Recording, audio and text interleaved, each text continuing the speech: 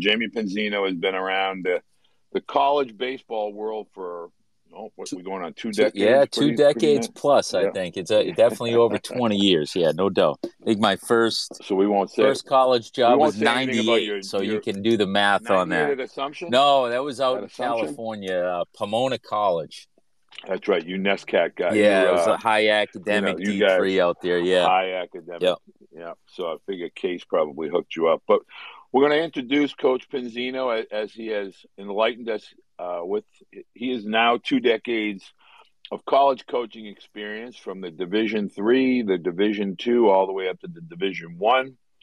He has been a head coach at schools like William and Mary and Bryant and Assumption, which is a Division II school, Northeast 10 school in Worcester, Massachusetts. He now calls East Tennessee State University his home. We're going to welcome in Jamie Pins. Thanks for joining us tonight, Captain. All right. I appreciate to be here. Thanks a lot for having me on. So one thing I want to bring, because it's really unique, at least in my opinion, and I know you get asked this question all the time, but I just had somebody ask me this question. How is it that your wife coaches softball at West Point? I know you used to be there, but now you're at East Tennessee. I know you guys have been doing this for a while with the whole coaching at different schools, Yeah. but how does that work exactly? I got the best wife in the world. That's the trick to it. She's been great with the whole profession thing, and it isn't easy, obviously, the distance piece. And when we had a kid 8 years ago, obviously that's another dynamic. It was a heck of a lot easier when it was just the two of us to figure it out. Now with our son, it adds another dynamic, and obviously, we at some point we'll figure things out and kind of get everybody together. But we just make it work. Like, I think both of us have a passion for what we do, and I think part of what's made our relationship work is allow us to pursue those goals and those dreams that we have in this profession. And I think we both, I mean, she's a hell of a lot better coach than I am, I can promise you that, but we both had our share of successes and had a good run at this thing. So we wouldn't be able to do it without each other, I can tell you that. As a baseball coach, the family life, there's some sacrifices you got to make on that end. And we've both had to make some of those sacrifices as much as anybody else, but she definitely makes it work and holds it all together.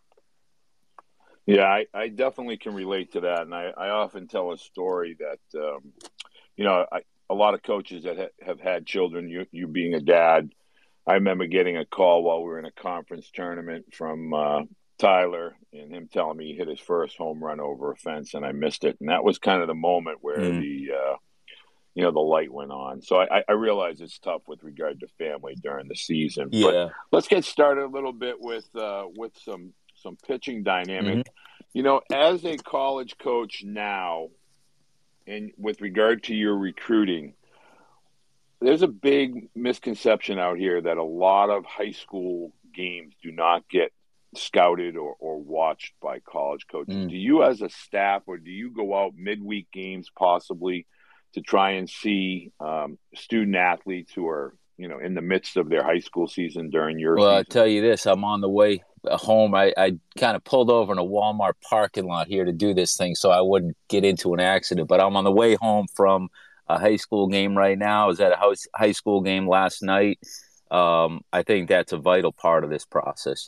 As a staff for us, and I think anywhere that I've been, recruiting in season, it's kind of a necessary evil. You got to coach your own guys, and you got to spend your time with those guys in season. Obviously, that's your priority, but you can't forget about the recruiting side. And, those Mondays and some of those other days that, today it worked out well enough. We were able to practice early and then take off kind of at the tail end of practice, get to a high school game. But that's a huge part of our recruiting process.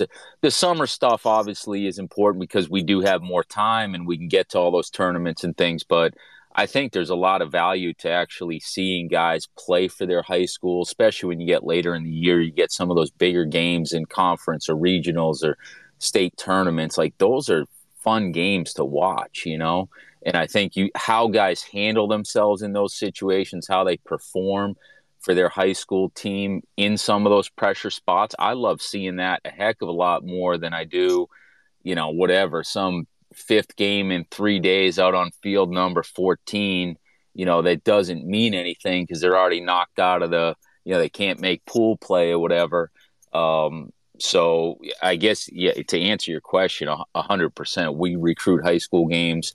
We value what we see there. We get out as much as we possibly can within the context of coaching our own guys. And, even talking to high school coaches, I think is a vital part of this thing. Sometimes those guys are, it ends up being a lot of travel ball stuff and talking to those guys because you're seeing them all summer. But those high school coaches know these guys well. They spend a lot of time with them. And, if we don't get a good report from those high school coaches, man, about what type of worker they are, or what type of teammate they are, to me, that's a major part of the evaluation process, is making sure we've had a conversation with those high school coaches. Well, I think it's refreshing to actually hear from a parent's perspective that there is a certain level of importance with regard to the high school season, the high school coaching staff, and that, yes, in fact, recruiting does take place during the high school season. Can you, as a someone from the Northeast that understands the word progression, can you speak to the younger pitchers and, more importantly, their parents with regard to how you want to kind of get into your season with regard to not only pitch counts and innings, but your routines? It is a progression and a buildup. Can you kind of walk through that as a college coach and how you treat that with your pitching staff at the college level? 100%. That's a really important topic. Obviously we're lucky, right? Because we have access to our guys really throughout the year, and we can kind of control their schedules from a throwing standpoint throughout the entire year, even to somewhat extent over the summertime, but certainly during the fall, that winter break, obviously they're following a script that we're giving them. And then when they step back on campus and we're practicing as of January 15th, everything's, we can control that process. And I think that's sometimes where you run into problems at the high school level, where there's a lot more people involved, right? You have this person trying to, on the development side, maybe that they're doing lessons with. You get the high school coach over here. Neither one of those has complete access to that player on a daily basis. So there's obviously a lot more variables, which make it tricky, but also why you need to take control of that process yourself a little bit. I think those guys should be doing it very similar to what college coach. I'm sure we're all, we probably have a little bit different twist to our build-up process, but everybody, like you said, there is a certain progression to it. So for us, I'll tell you the one thing that's probably evolved even within the last few years for me is we're not necessarily taking big chunks of time with just putting the ball down completely.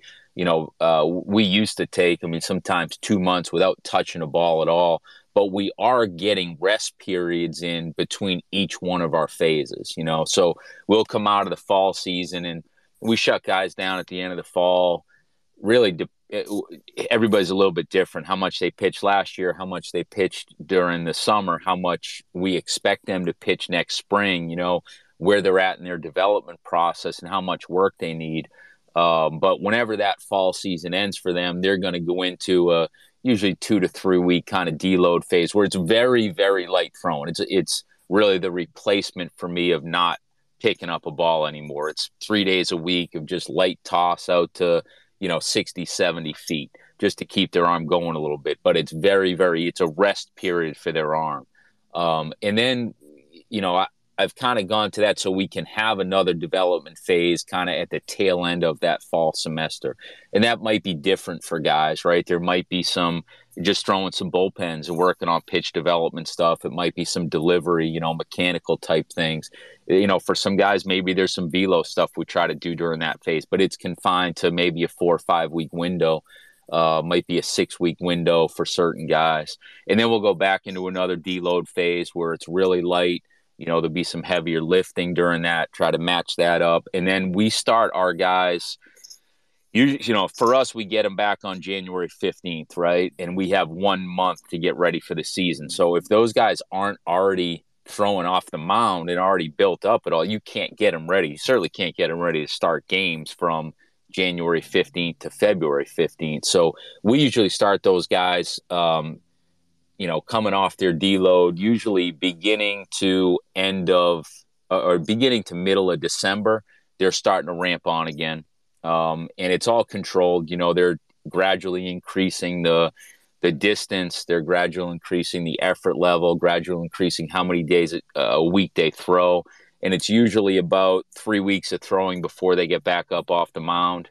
And then that first mound day is just, 15 pitches, all fastballs. And then we kind of get them into like an in-season cycle there. But they'll, second time out, we'll bump it to 20 pitches and then 25 and then 30. So by the time they come back to January 15th, my expectation is they're ready to throw 30 pitches with hitters standing in there. Usually we don't have the first one, live or anything, just 30 pitches, that guy standing in. And then we have another month to build them up to whatever we think their role is going to be. A starter, we're trying to build that pitch count up. We get them to usually about 75 before the season opens up. A reliever, obviously, a little different plan where he might pitch more often. So we're trying to get him ready for shorter stints, but multiple times during the course of a weekend. But that's pretty much the 1,000-foot overview of that. And then laying on top of that, all their work, they're throwing. It's not like they're just throwing their bullpen days, right? They're building up with eventually into long toss, usually a heavier day at some point during the week, and then their bullpen day, right? Kind of mapping their recovery days and other throwing days on top of that. But to me, it's always about, just making sure you do. I always tell the guys, like, don't do more than's on the program that day. You should feel good that time of year. And I think guys get into trouble when they feel good and it's like, I can do a little bit more. I'm going to go a little bit harder. It says 70%, but I feel good. I'm going to go 90% today, Like, hey, it's on there for a reason because, like you said, well, we need to build that thing up slowly. And it's even more important at the high school level. It's more important even if you think about guys up north because they're they're not outside. It's tougher with the arm during the winter time, right? And you really need to be careful with that build-up process. Or guys that are playing other sports that maybe they're playing. I played high school basketball myself. I loved baseball, but I never picked up a darn baseball or bat until, basketball season ended. I know it's a different world now with lessons and everything like that, but, you just got to make sure it's a gradual process. And, that goes taking ownership yourself. And then on the coach's front, obviously, is making good decisions about how much you're pushing those guys early in season and giving them a chance to, build up for us. Like if it's a starter, he's going from 30 pitches and then next week, he's got a full week in between. The next week he's going to 45. Next week he's going to 60. Next week he's going to 75. Right. And we almost treat it like an outing every Friday or every Saturday or every Sunday, whatever day that kid happens to be on, based on his group, but it's 15 pitches at a time, which is about an inning, and we're lucky enough to be outside down here. So most of that stuff preseason is done in an inter-squad setting. So it would be 2 innings, 30 pitches. Then we go like a 3-inning or 45 pitch outing, then a 4-inning, 60 pitch outing, 5 innings, 75 pitch outing. And then we usually try to back it off once before the season, get them back down to about 50 that weekend before we open up so they feel a little fresher. And then, opening weekend, they should be good for 80 to 85 pitches depending on the kid. That's usually what we'd ask a guy to do if he has a good outing opening weekend.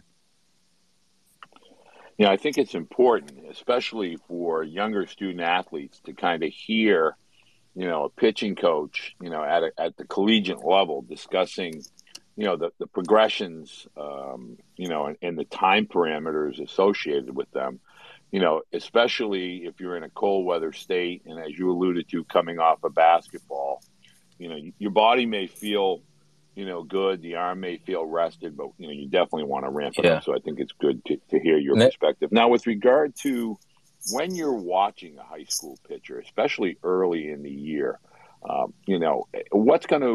are you looking for? Not necessarily velocity, I would imagine, but what are you looking for as far as with regard to pitch ability? Like if I'm going out to to evaluate a game? Like, hey, go watch a kid tonight. Like, Yeah, what am I if looking you're for? going out, if yeah, what are you looking for earlier in the season? A lot of these warmer weather states have started, but it's still relatively Yeah, early. So, as a coach, what are you going out there and looking to specifically see from a high school pitcher without thinking about yeah, velocity? yeah. I mean, I think the best way to explain that, and I stole this phrase from Coach Murphy up there at Merrimack, who you know, and him and I have worked together a couple different stops. But the way we describe it is, we're looking for guys that are difficult to hit against, and there's a lot of different elements to that, right? Now, velocity is one of those, certainly.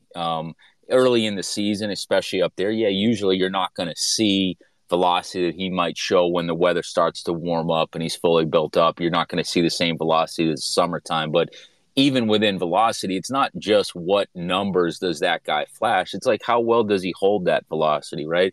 How consistent is he with that velocity from outing to outing? Like, you go watch one guy's 86, 88, you see him 2 weeks later, it's 83, 84. Like, that worries you a little bit, you know? As a coach, we want to know what we're getting when we put a guy out there on the mound, right? You want some consistency to it. And then what's the projection on the velocity, right? You might see a guy that, hasn't kind of popped on the velo side yet, but the arm works really well. It's a quick arm. It's loose. It's the body type, the projection there.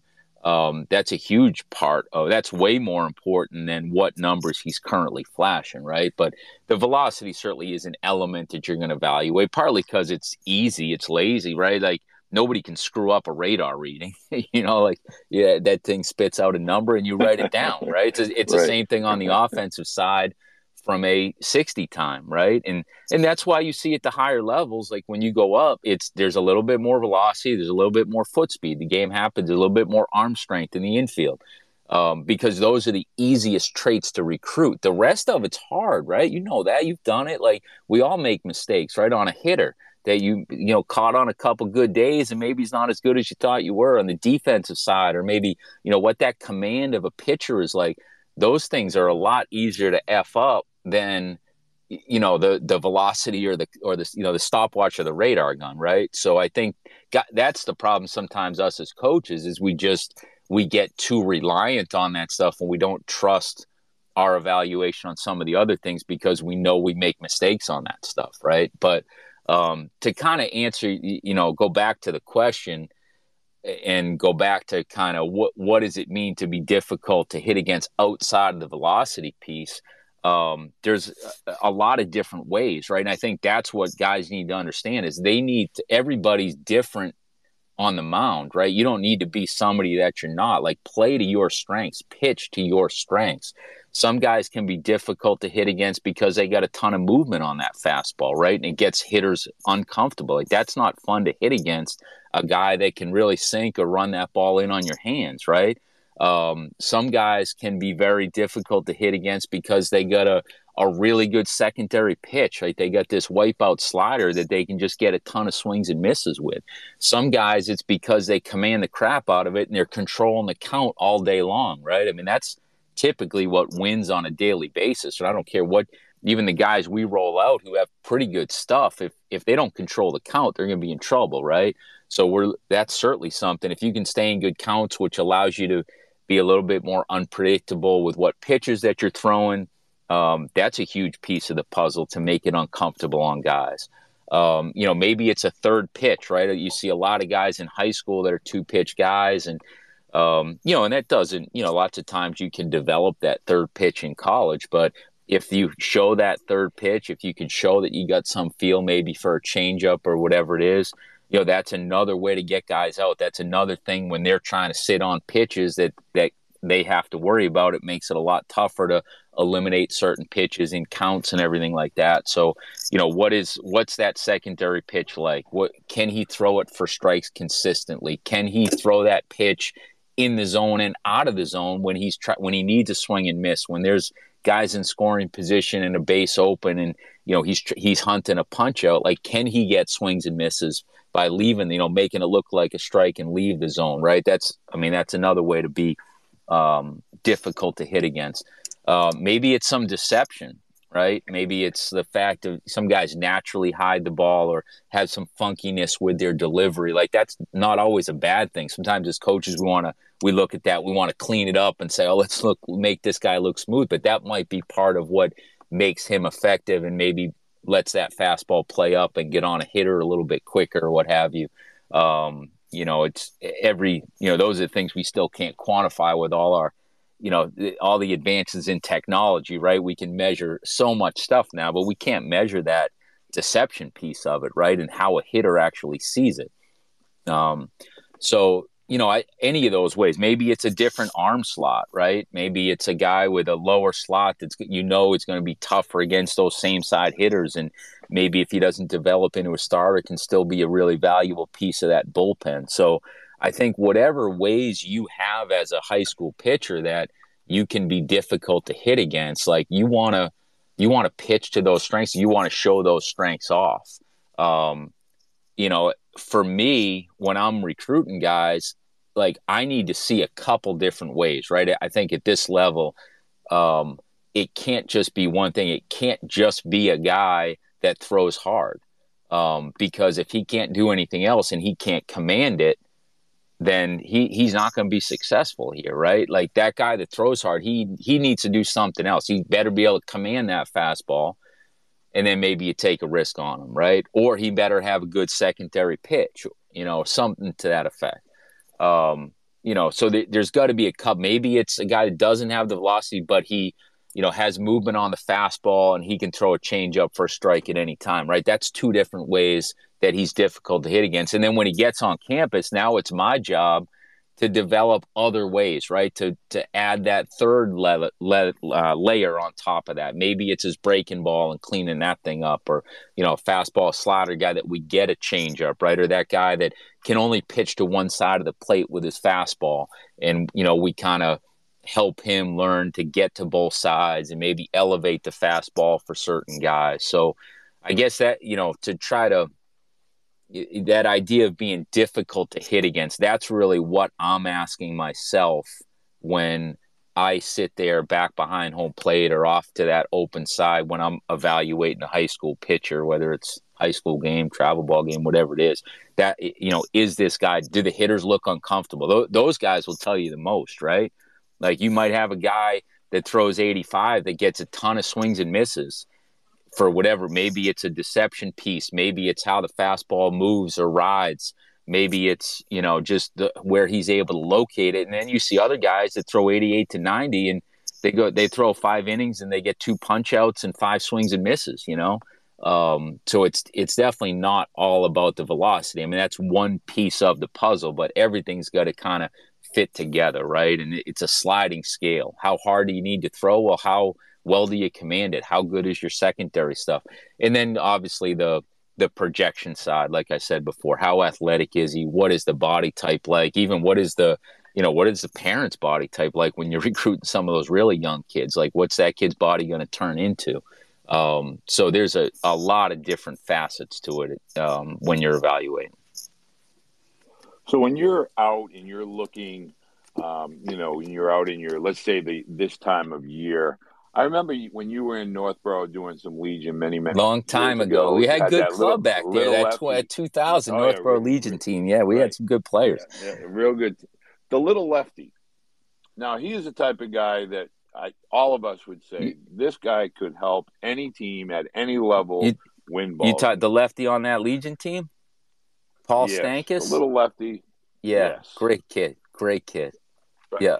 Now, would that type of guy attract you? If you were on the outside looking in, would that type of a guy attract you as a college coach? I mean, it depends. I mean, yes, he does attract me. Like, obviously I know the kid and saw him pitch a ton, right? It depends on what level you're at, right? I mean, that kid, I think, if he had gone to certain places, like he would have been a really, really good college pitcher. Threw a ton of strikes, had a little movement on his fastball, mostly away, arm side. But the velocity wasn't big. The breaking ball was just okay, but competed his nuts off, right, and threw a ton of strikes. And I think, it depends on the level. Like there is an element, like you do need a certain amount of stuff. Again, it's a sliding scale, right? That how many strikes you throw and how competitive you are and all that type of stuff. It can, it's part of the equation, but you also do need the stuff for certain. Not everybody can pitch at Oklahoma or Virginia Tech or whatever school or East Tennessee State, right? So it's about finding that level. But yeah, I think if he found the right level, like he would have been a very, very good college pitcher.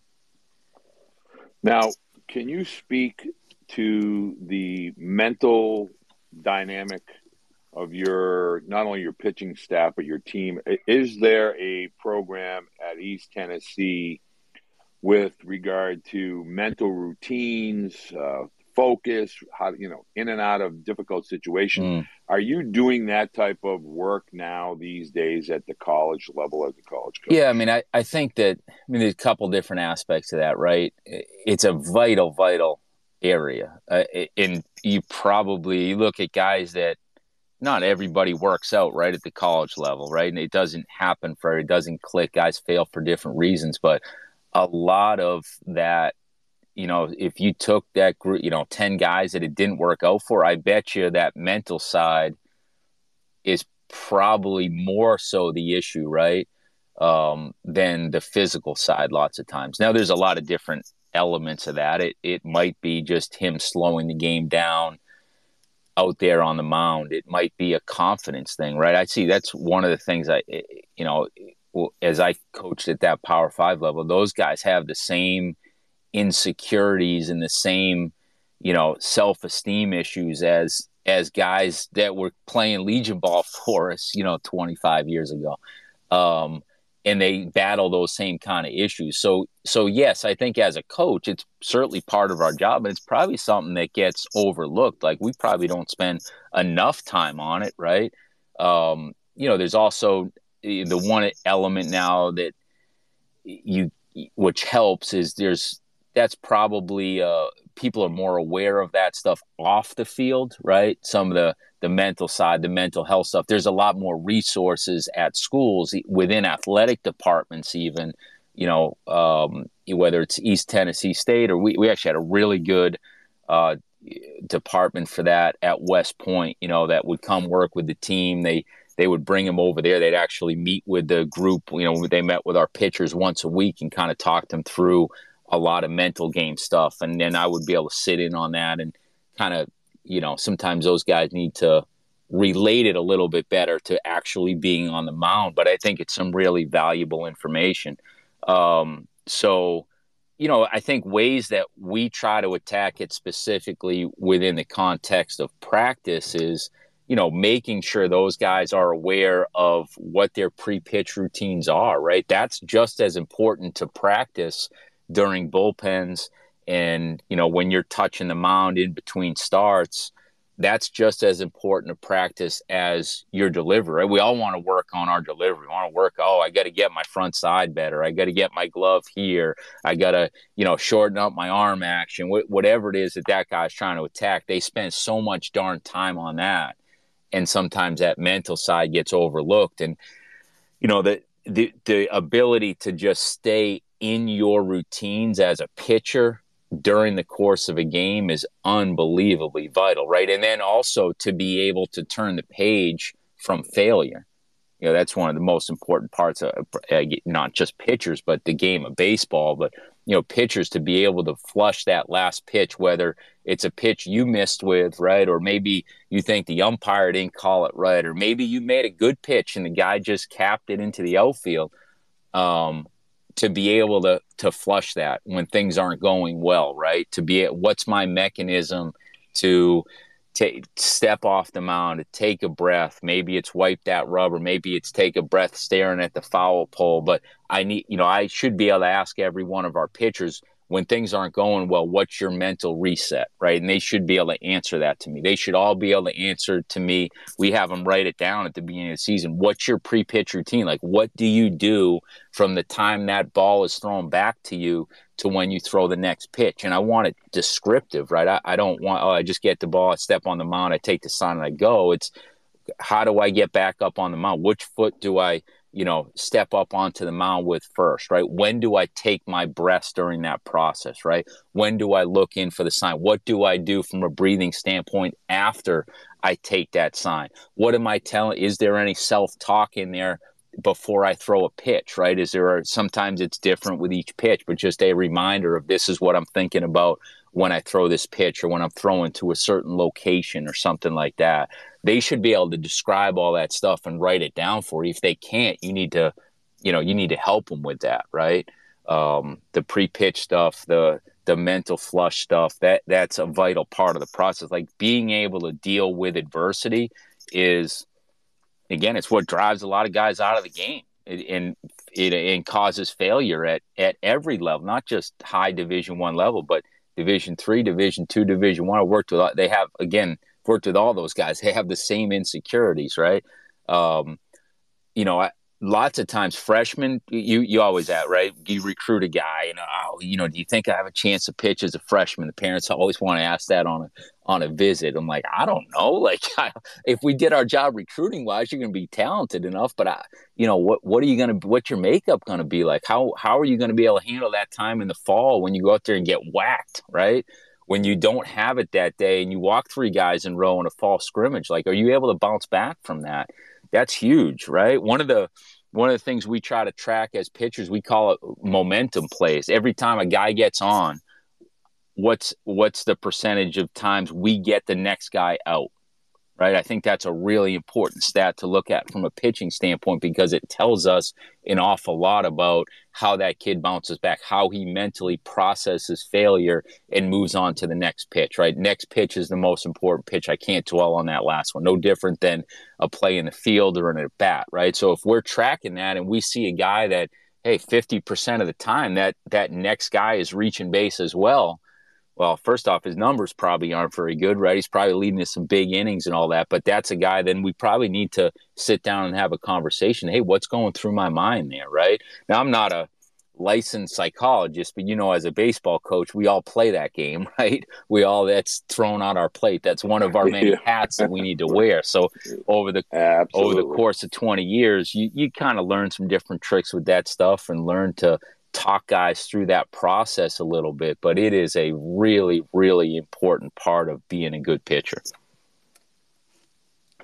When you talk about the mindset of the freshman coming in, so I think, a lot of families and student athletes that find their way to the podcast at later days and times, and they start listening in, I think it's an important dynamic. And as a college coach, we think we have a good idea who the student athlete is, how they are with regard to their confidence and their abilities. But the college game, regardless of level, whether we're talking junior college or Division III, the strike zones are different. Yep. The 7 through 9 hole hitters are banging fastballs all over a ballpark. Right. So it's not similar. People take away from a travel ball season, these are the same guys I'm going to see at the college level, but in fact, they're not. So when you're trying to get over that hurdle with a young pitcher, as far as, hey, don't be afraid to pitch inside just because that guy got you. Don't be afraid. The next guy doesn't mean he's going to, go tank on you. So how do you get into that kind of relationship and that getting the pitchers to relax a little bit as they begin their college careers, whether it's in the fall or in the spring? Yeah, no, that's a great question. If I had the foolproof answer to that, I probably have had a lot more success in my career than I've had. Right? We all probably have strategies for that, and sometimes they work and sometimes they don't. But it's a really good question. It's an important question.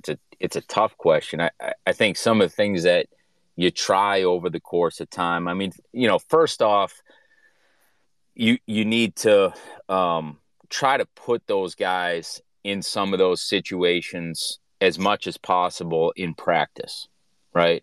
You need to try to put a little bit pressure on those guys. Now, I know we can't simulate being in a regional at Ole Miss with 10,000 people there or something like that. Right? You never simulate that thing. But at practice, the more you can do to put pressure and have success and failure associated with things. Maybe it's, hey, these 2 guys you got these two other guys that are kind of done with their throwing. They're kind of doing some of their, sprint work or arm care stuff or whatever. And hey, this freshman come over here. I want you to throw 5 pitches, and for each one you miss, that guy, those two guys are doing 30-yard sprint, whatever, right?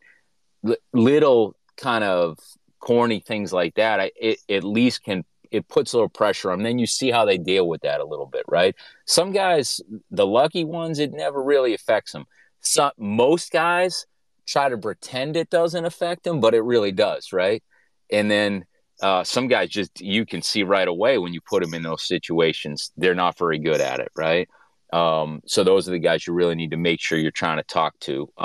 Maybe it's things like in a bullpen setting, like, hey, we're going to do on or head in 3 years. They get 3 pitches and they got to execute 2 of those, right? I got to throw 2 out of 3 strikes with these 3 pitches, and I got to mix. I can't just throw 3 fastballs. And if they miss, now they got to do, whatever. It's a sprint down and back in the bullpen, because that's going to elevate their heart rate. What happens when I fail? What happens when I start getting nervous on the mound? My heart rate elevates, right? I start sweating a little bit. Like, get them in that environment. Now bring them back to the mound. And now let's talk through, what am I doing from a breathing standpoint, right? What's going through? Sometimes really the best thing is just asking them questions because we can't get in their mind, right? So asking them questions of what is going through their mind, like what are they actually thinking about right now? And if they can be honest with you on that, then you can help them a little bit, right?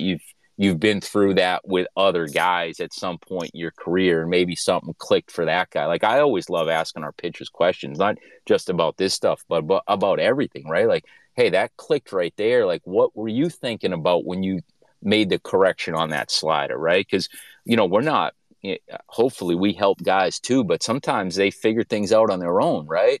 So so if I know what clicked for that guy, whether it's on the mental game or whether it's on his changeup, I can put that in my memory bank. So I have other ways of trying to help other guys, right? But to go back to the mental game stuff, I think it's just putting them in situations, seeing how they react, and then trying to, in a practice setting, in a bullpen setting, we can be right there with them, and we can actually have that discussion in real time, which you can't do in a game. So I think that's why I think you need to try to attack some of that stuff in a practice, in a bullpen setting, to give them, tools, things in their tool belt that they can take out to the mound with them, because when they're out there, they're on an island, they're on their own, right? I can't sit there and be in their ear. I can't visit them every other hitter when things are going bad. Like, you need to give them those tools that they can take with them out on the mound to attack the mental game. No different than if their changeup isn't working, or they can't get their fastball glove side, or whatever the issue is that day. But the mental side needs to be part of what you're talking to about with them. I think it's important, and a lot of parents are asking questions, similar to what I'm asking you, and they're finding it refreshing that we're actually talking about, the mental component with regard to not only pitching but baseball as a whole. I think what social media has done is there's a lot of people that want to think that the game is easier because we have more technology, we have more people that understand and are disseminating information than we've ever had before. But in reality, sometimes that complicates things a little bit more. I think, the thing is that as a pitching coach, somebody that's played the game, and I have this discussion often with parents, you don't know what it feels like, to be a student athlete in a big situation. The heart rate begins to race, the breathing gets rapid, your mind just shifts sometimes, most times, to the negative. I can't walk this guy, right, or I don't want to give up a hit here. Whereas conversely, you take a step off the mound, you breathe, you take some of those deep breaths, you start thinking about, okay, a ground ball to short gets me a double play, putting those types of visual components into your brain, as opposed to, I can't walk this guy. We fear walking a guy more than we want to compete and pitch to a student athlete. So I find it interesting how you explain that. Now, when you are playing in these games as a coach, do you tend to let your players kind of live it and then reflect on it after the inning is over, or do you try to get out there ahead of it and discuss it with the student athlete while it's going on? Like with mound visits and things. Yes, with regard to a big situation, bases loaded, 1 out, 3 hole hitters up. Do you tend to want to let that guy go out there and do it, Yeah. naturally, or do you want to go out there and kind of check in on him a little bit? Yeah, that's a good question. I think it probably depends a little bit on who that guy is, right? And how much history you have with that guy. Like some guys, you feel like they're well equipped for it, and okay, let's see how this thing plays itself out, and we'll talk about it after the inning. I think probably guys who are on the younger side or you haven't seen yet in that situation, those are probably the guys that you tend more so to try to get out there and have a discussion with them ahead of time, right? And you get a feel for that. Like the advantage of coaching in college, you have a whole fall with those guys, right? It's not a fall sport where you show up on campus, got a game in 2 weeks. Like you get to know those guys a little bit and know what makes them tick a little bit over the 6 months you have with them before you actually play a game. So if you're doing your job and you're getting to know those guys, so by the time you're actually in the heat of battle, you have a little bit of feel for how each guy needs to get coached, right? But in the fall, yeah, we'll go out and we'll talk about, you can do, whatever, unlimited mound visits there, right? Maybe you go talk to him before. Maybe you go out there right after he just gave up a big hit. I think one thing you said, which I think is vital, is there's going to be thoughts. Like that's just the way the mind works. You can't just have a blank, like some people clear your mind, right? Like take a deep breath and clear your mind. You can't clear it. Like for me anyway, like my mind's always racing. Like just let's put something else in there. Let's put some positive thought in there, right?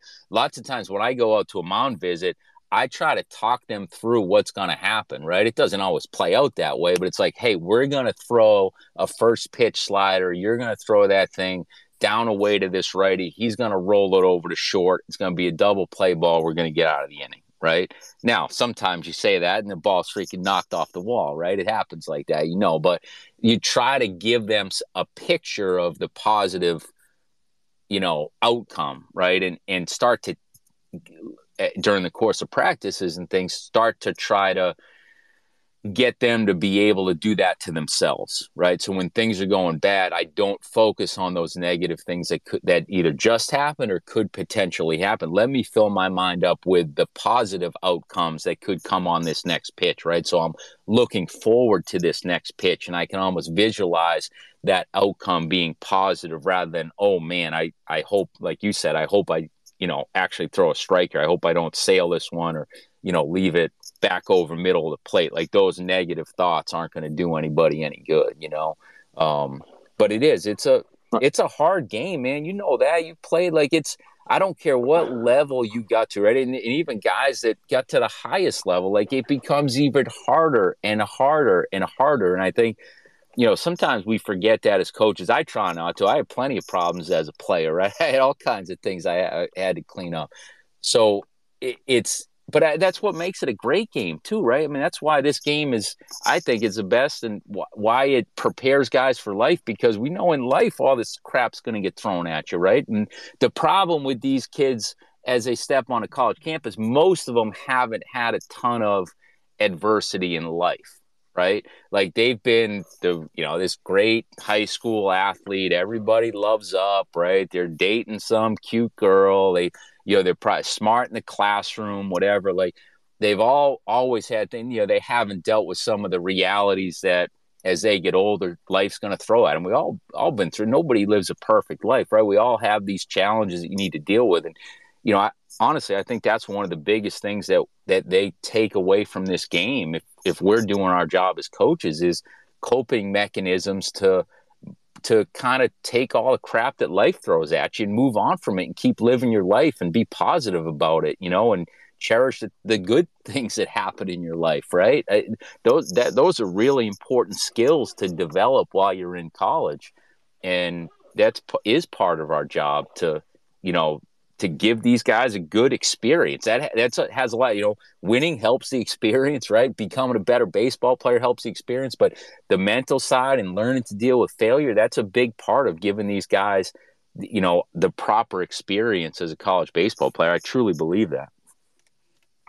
Well, one of the things that I always find myself when I'm talking with families is getting them to understand that what we're really doing as college coaches is we're preparing young men for life, Yep. at every possible turn, meaning whether that's your professional life, your personal life with regard to your family, becoming a leader within a family, as a dad, those types of things. And it happens in those moments when we're facing that adversity staring us right in the face. And so I think, to kind of create this picture of everything happens at college is just a bunch of cut up oranges and Gatorade, and we go out and we, kind of go play. It's a long season. It's 4 years worth of lots of ebb, flow, ups, downs, peaks, valleys, and you're describing it almost perfectly for parents. The one thing that I do want to ask you, just as a coach, not specifically to do with Mm-hmm. pitching, when you're in the midst of your season, can you speak to how the evolution of players with regard to development, meaning it's not how you come in and how you start. It's okay to have a hiccup. It doesn't mean that you're going to be, in the doghouse for 4 years. There is a development component Yeah. to becoming a college student athlete. Can you just talk about, from the freshman year and that flow of physical maturation and then the skill sets kind of syncing up? So the transfer portal is the question, with all these student athletes in the transfer portal, what's to stop it from continuing? But and just speak to the dynamic of going into college with the right mindset of allowing the coach to truly develop your skill sets, both mentally and physically. Yeah, that's a whole lot in that question and in trying to answer that. I think there's two sides to that. You got the player side, which I think you might be talking about a little bit more, like the mindset that they have when they come in, but it's also the coach's side, right? Like we need to stay focused on the development piece of it and continue to understand that these guys aren't going to be a finished product when we get our hands on them as freshmen or even a junior college guy that might come in the first year. Like there is a process, and sometimes we need to have a little bit of patience with that process as coaches. That's honestly one of the things I love about the mid-major level and certainly the Division II, Division III level. It's a little led. Now, listen, there's pressure on us to win and in our contracts and all that stuff, but it's a little bit different. Like you can live through peaks and valleys with kids a little bit more than you can, at maybe some of the Power 5 places, right? You can, a kid that has a tough fall, like he doesn't necessarily need to be, run out of the program, right? Like you can develop that kid if he's a good kid and you believe in him and all that kind of stuff. So I do love that about the mid-major level. So it goes, but the coaches need to be part of this as much as the players. But I think from a player standpoint, part of it is understanding that, some of the stuff we were talking about before, right? It's a very difficult game. You're going to have failure, and they haven't experienced that much specifically on the field. Like most of those guys that come into you at the Division I level particularly haven't had much failure on the baseball field. So they need to understand that piece of it, that it's not going to be perfect. They're going to have rocky moments. They're going to have, times that they are questioning themselves. They're going to have times that they feel like they're not a very good player. Hey, coach, they start questioning whether coach likes them or not because they're not playing well or whatever. They're not playing a lot or whatever it happens to be. So that's part of it. But then also being open to being coached, I think that's a huge part of it. Like you need to allow that guy to, make adjustments with you. It's sometimes tougher these days because guys are actually coming in, I think, a lot more knowledgeable on the game, right? There's a lot better individual instruction out there right now that these guys have access to when they're in high school than there was 20 years ago. and these guys are parents are putting a lot of money into it. They're saying, hey, I'm doing this lesson once a week and this lesson once a week, and I'm going to my strength guy and I'm going to my speed guy, and there's all kinds of people out there, right? So they're actually coming in, very a lot more knowledgeable, I would say, but they got to understand, like, there's still a lot of ground to make up, right? And they need to be willing to try different things, maybe that they haven't done before. We tell all the one thing I ask our pitchers, like when I ask you to do something, I want you to try it. I want you to give an effort. If it's not working for you over a week or two, we'll scrap it, right? Whether it's how we're trying to grip a certain pitch or something with our delivery or, movement pattern or something like that. But, sometimes if they're not willing to try those things, they're really holding back their development process, because some of those things you try with them are going to click, and it's going to make a big jump for them, and it's going to really elevate their game. So they do need to have a really open mind. No different than coaches need to be open to some of this new technology, right? And new ways of doing things, and maybe even new ways of coaching guys, right? I'm definitely not one of those coaches that's like, guys are soft these days. But you do need to coach a guy a little bit differently, right, than you needed to do 20 years ago, right? There's different expectations out there. Guys are handled differently from the time they're born right now, as far as how society treats them and everything. There's different expectations from our bosses, right, from athletic directors, administration, of what you can and what you can't do. Like, those things are all, you got to understand that as a coach. So I think it goes both ways, right? We need to keep an open mind. We need to try to understand the current environment, the current culture, and even each individual kid, right? Everybody comes from a different family. Everybody, needs to be coached slightly differently. Not that you're playing favorites or this, but you got to try to coach that individual, right, as much as you can, and learn how he learns, learn how you need to communicate with him, right? Some guys you can get on more, some guys you can't. Some guys you can get on in a one-on-one environment. Like, you can rip a kid in a one-on-one meeting and he takes it great. But if you do that when there's two other kids around, man, that dude shuts down for 2 weeks, So I think those are things, it's a challenge on both sides. It's the coaches and it's the players, but both of us need to keep an open mind to, like, just that growth mindset, like that we're continuing to learn, they're continuing to learn. We're trying to figure this thing out together. It's not always going to be perfect, right? There's going to be times where we get frustrated with the player. There's going to be times when the players get frustrated with the coaches. But as long as we trust each other, we know we have the same goals, we should be able to continue that development process in all phases, right? On the field, off the field, the mental side, everything. I'm looking, I've kind of been following the squad for a few weeks. You're out of conference schedule. You haven't had any conference games yet. Right. Your out of conference schedule is pretty aggressive. You ACC, SEC, you get some big boys in there. Talk to me about mid-major baseball. What's the perception and what's the reality? Because now you look around and you see Texas State, Liberty, and some of these other programs, not only in the top 25, but they're beating some big boy schools on a what looks to be like a fairly regular basis. So when you're at a mid-major school, having been at what everybody likes, the sexy word of P5, right? What's the mid-major mentality like? When you're out recruiting, do you get a response? Who is East Tennessee?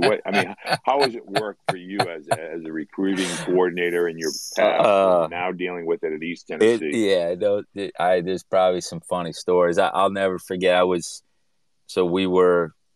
at William and Mary. So we're going back, 10 years ago. So we had just come off went to a regional down at NC State. We beat Ole Miss twice in a regional.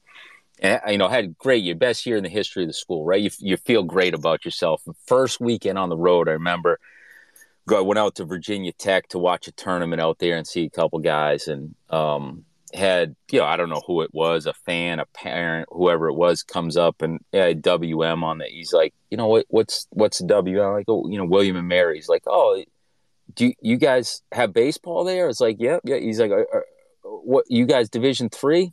I'm like, oh man, like nobody cares, what I'm saying? And the same stuff happens. Yeah, I mean, outside of, obviously you wear OU on your chest. Everybody knows what that is, but there's a handful of places like that. Most of the rest of it, nobody cares, until they get into that process and they start learning. There's some amazing mid-major programs. I think over the last 15 years. What has it been since they kind of changed all the rules with that was probably what 2008, 2009 when they put the roster Right. Yeah, it limits was in right around place and 2008. Yep. Yep. the 25% rule. I do think that had a very positive impact on mid-major baseball. Those Power Fives no longer could carry 60 guys, and they no longer could dump guys at the semester and trade them out with some junior college kids in January and everything. Like, I think some of those really talented players started to funnel down to the mid-major level. And you've seen since that time, right? You've seen programs like Coastal Carolina. You've seen, I mean, Joe Panucci here, our head coach at ETSU, like was a big part recruiting all those guys at Stony Brook that went to the World Series, went to Omaha in 2012. I mean, what an amazing experience for those guys, right? Kent State, programs like that. I think there's been more of those stories in the last 15 years that because those rules were put in place. And the other thing that's helped it is the early recruiting, honestly. Like those Power Five guys, there's so much pressure to get those 14 and 15-year-olds, right? You see these 24, 25, 26s committing to these schools now.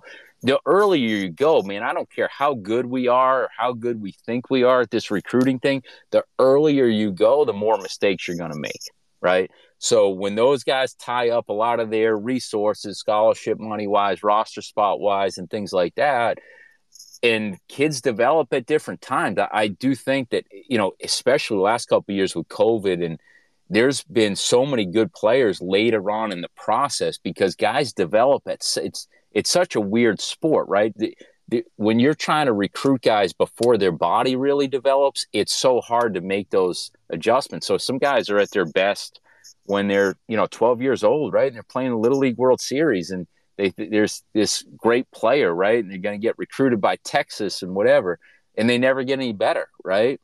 And some guys, it's like, man, they're still uncoordinated, awkward. They haven't figured out their body yet, and they're 15, 16, they're not getting recruited, but all of a sudden it clicks for them, and they're a junior, they're a senior in high school, and man, that kid turns into a really, really good player. And a lot of those guys now end up at that mid-major level. Heck, some of those guys end up at junior colleges, right? If it's maybe another year before they click and make that jump. And you see, it's why so many mid-majors and even Power Five guys recruiting out of some really good junior colleges, because there's so many players that they just need that extra time, or they need that time out on the field to develop, right? Which is sometimes better for guys than going somewhere and sitting for 2 years, where they can go and play and be in a really good junior college program and compete for something and get better. And they do deal with a little bit of the competition piece, right? Like we got, Walter State here and, close by that we have some guys from. They got a great junior college program. Like, it's not easy to play there. Like, that's not a junior college show. Oh, anybody can go to a junior college and play. Like, that's competitive as heck, right, to crack that lineup. So they've been through that a little bit. They've been hardened by the process. Some of those guys are a little bit better at dealing with the failure that is associated with college baseball. But anyway, I think the early recruiting and some of those rules that were put in place 15 years ago, I think those things have really helped the mid-major level. And then you have the money side of the resources, right? There's some mid-major programs that are really doing a good job of supporting their baseball programs through the facility piece, fundraising wise. I mean, for us, we got a gorgeous facility here, down here in Johnson City. We got a brand new, our athletic director, has helped kind of fundraise some money and put this project in. But we're actually adding onto the stadium this summer, built 3 indoor cages, brand new locker room, coach's offices in there right at the field. I mean, it's going to be gorgeous. And, that's something we'll have that done, I think, for next fall. So it's no longer just these Power Fives that are dumping money in and have nice. There's some great places facility wise that really support their baseball program, where they got some really, really good teams. So it's fun to go and compete. Like you mentioned, our schedule, we're in a good location. We're pretty close. We can play Tennessee every year, and Clemson and Virginia Tech. We go out in about another week or so. We head out to Baylor for a weekend. We're going to Oklahoma State for a series next year. Like, that stuff's great because you get to test yourself against the best, right? Find out how good you are. That's part of why we do this, right? We want to, we're all competitive. We want to find out what kind of job we've done with our team and how good we are. And, when you play teams like that, you find that out in a hurry.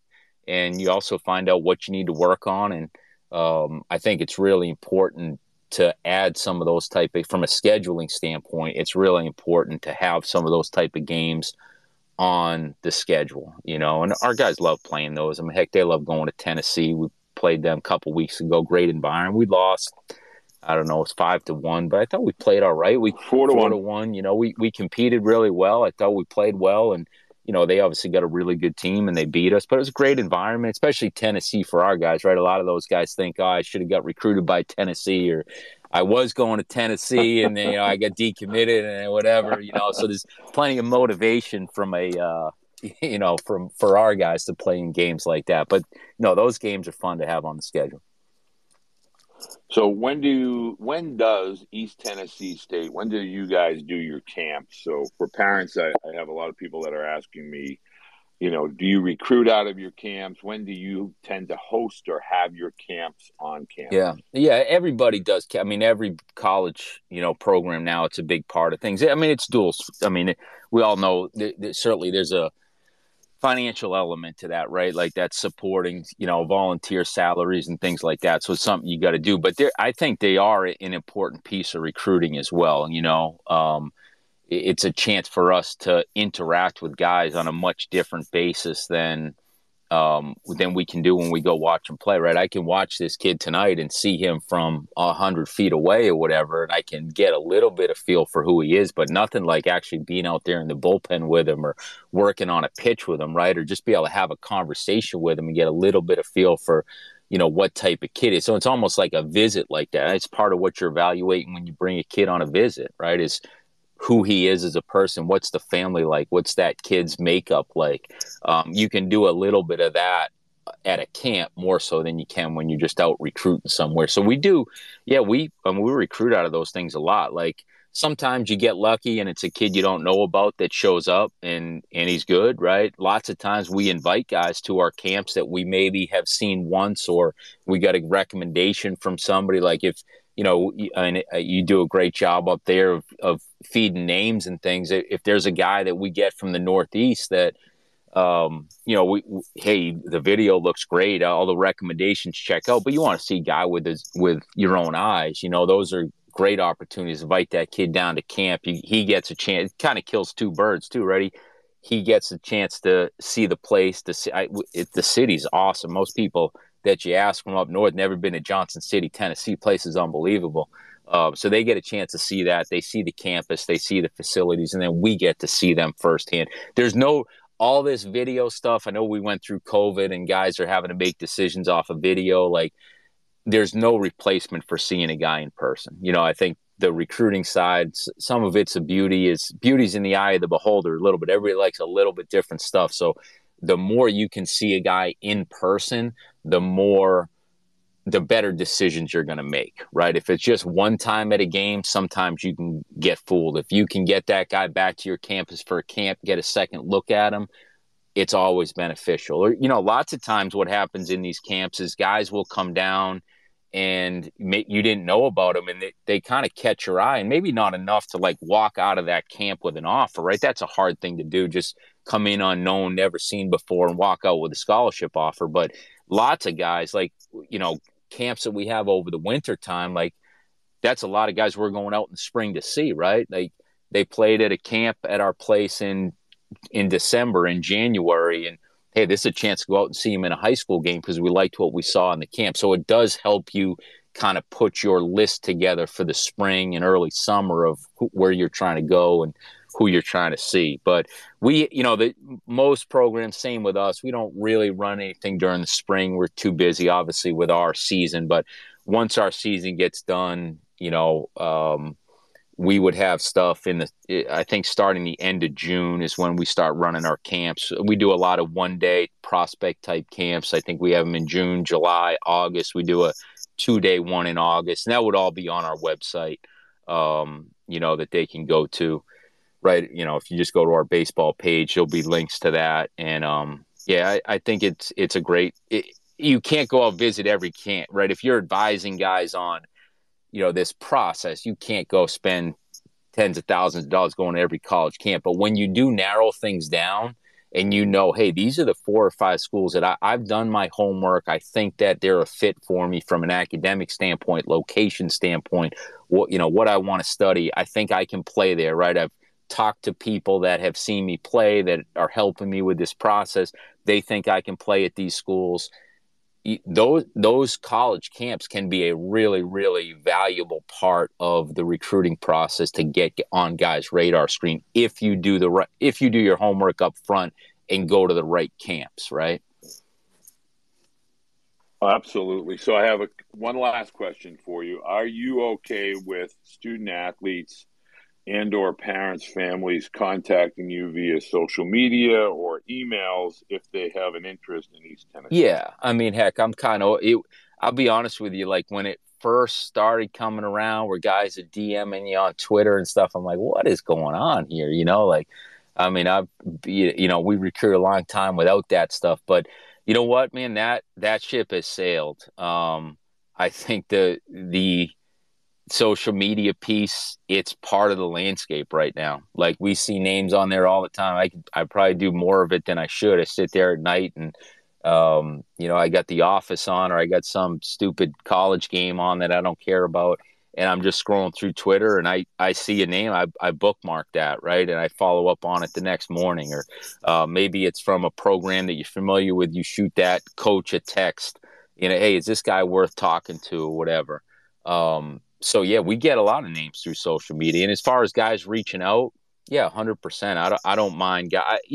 Make it quick, right? I don't need some 40-minute thing I got to read through on my DM. But hey, if it's hey coach, I just want to let you know I'm interested in the program. Here's some video on me. What year just the basics. What year I am, height and weight. Maybe if you're a pitcher, like what some of your what you throw for pitches, and if you have velo numbers with it.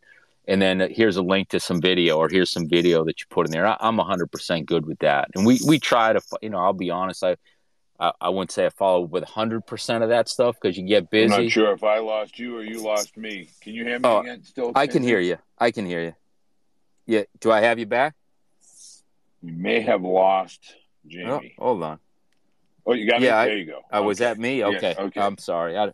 Yeah, it could have been me. It's okay. It's technology at its finest. But I do want to say thank you. There is a pitcher that I guess is blowing my direct messages up. He's going to contact you. His last question before we said goodnight. Yeah. If he is a 2022, is there any hope, or does he have to go to junior college? Now, this is a 6'7" right-handed pitcher, 90-92. Well, that's what he's telling me. Is there still room at the end if somebody were to meet certain criteria? If they meet the criteria, I would say you never shut off a class. Like obviously it's tight right now with 22s, and it's tight with spots. It's tight with money and things like that. But there's always things you just never know. Like that's the tough part. I think coaches get a little bit of a bad rap for sometimes, is like when, oh, well, they have this, look at how many guys are on their roster. Well, we don't know. We got 4 pitchers this year that could get drafted, right? That are underclassmen. Like for me to sit there and say, well, am I going to not fill any of those spots, and then all 4 of those guys get drafted and we get left shorthanded next year? Like you don't want that to happen, right? So you're always trying to know who those guys are you can go to. So I don't think it's ever too late. It's obviously the stuff has to match up and things like that, but 6'7", 90, 92, I think there's probably probably room at a lot of places for a guy like that if he throws strikes, right?